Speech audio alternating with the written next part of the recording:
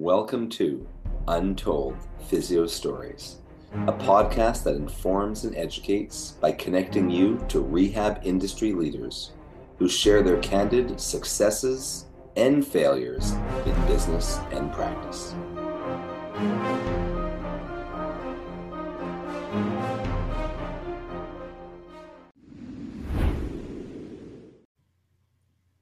Welcome back to Untold Physio Stories with your hosts, Urson Religioso and Jason Shane. We are back and again, turning the mic around a little bit. Jason, before you were a physiotherapist, you were a personal trainer for several years, right? I was for actually 13 years. That is a good long career in many respects. So what did you learn in your many years as a personal trainer that assisted you now as a physiotherapist?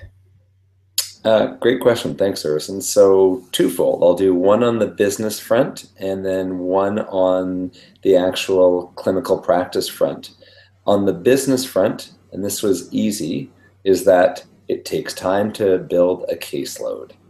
And I think working in private practice as a physiotherapist now, or I guess in the States that would be cash-based, is that it can literally take years until you develop a large enough referral network that you're not worrying about filling up your caseload. And I think the magical number, and maybe you can attest to this as well, is about 3 years. You know, it's at about that 3-year mark. Not that one isn't relatively busy after a year, but to the point where your caseload is full, you know, you're not doing perhaps as much marketing. I find 3 years. What about you? Did you find that as well?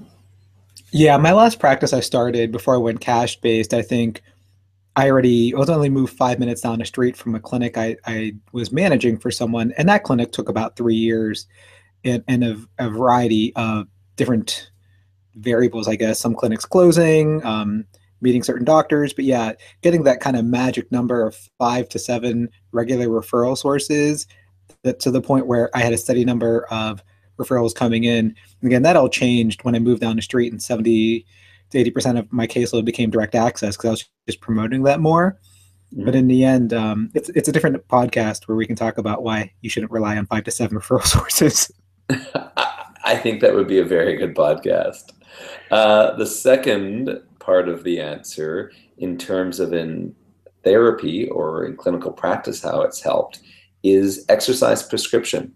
Because I talked to Ryan DeBell about this on when I was on his podcast, and he agreed the same, is that I believe in both physio schools and chiro schools is that there's a small percentage of one's education there devoted to exercise prescription, and that having those number of years of experience and then also training as a personal trainer, I felt very comfortable in that, obviously in that aspect in the school, but even now in clinical practice, I feel very comfortable with either regressing or progressing exercises. What about yourself? I know you have quite a large background in exercise as well. I agree. I mean, my background is basically I did teach exercise physiology in PT school at the graduate level, but also I tended to work out myself. And this is an unverified thing with Chad Cook, but he and I both found that of our PT students, because we both taught, I taught full time for a while, the PT students or physio students who seem to work best with patients are those who are either personal trainers or even worked out themselves, not necessarily athletes, but people who could develop an exercise program. And I think that a lot of new grads, they want to learn dry needling or manipulation or latest soft tissue techniques. And I always tell them it's not about the treatment, it's how you interact with the patient and how well you can educate them.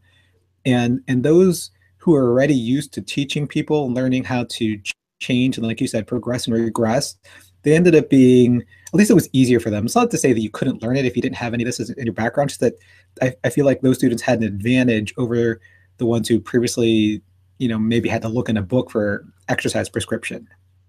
Well said.